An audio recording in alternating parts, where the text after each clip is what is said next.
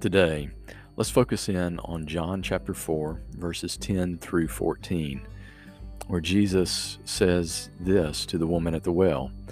Jesus answered her, "If you knew the gift of God and who it is that is saying to you, 'Give me a drink,' you would have asked him, and he would have given you living water." The woman said to him, "Sir, you have nothing to draw water with, and the well is deep. How do you get that living water? Are you greater than our father Jacob, who gave us the well and drank from it himself, as did his sons and his livestock?" Jesus answered to her, "Everyone who drinks of this water will be thirsty again. But whoever drinks of the water that I will give him will never be thirsty again. The water that I give him will become in him a spring of water, welling up to eternal life." Today, let's focus in on the first part of verse 14, where Jesus says something incredible to this Samaritan woman at the well in Samaria. He says that the water that he has to give, if she asks him for it, he will give it to her, is a water that once it's received, once it is inside of us, he says this, "Whoever drinks of the water that I will give him will never be thirsty again." Literally, in the language of the New Testament, the word for again here is forever or eternally. The water that Christ provides does something on the inside of a person.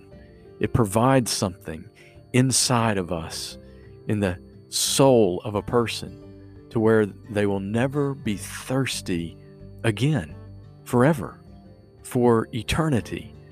They will have something inside of them, this living water, that brings satisfaction. This past Sunday, we talked about the reality of how Jesus used a physical reality of thirst to point towards a more important, more essential spiritual reality in every person's life: spiritual thirst. The thing in the soul of a person that thirsts after something to satisfy. The hungry heart of a person that desires what will bring lasting satisfaction.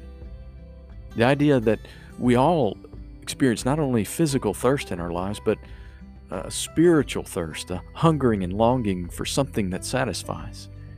And how this world has many things that it offers that it claims will bring lasting satisfaction, from relationships to accomplishments to success and money, to the pursuit of experiences and feelings, to drugs and alcohol, and even on maybe what we would consider a more positive end of things, on giving ourselves to helping others and doing good things, even being religious and being very involved in a church and doing church activities.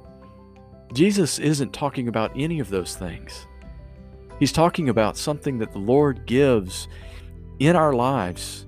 He's talking about himself, that once it is received, it's drank, it becomes a part of who we are, that it satisfies our souls.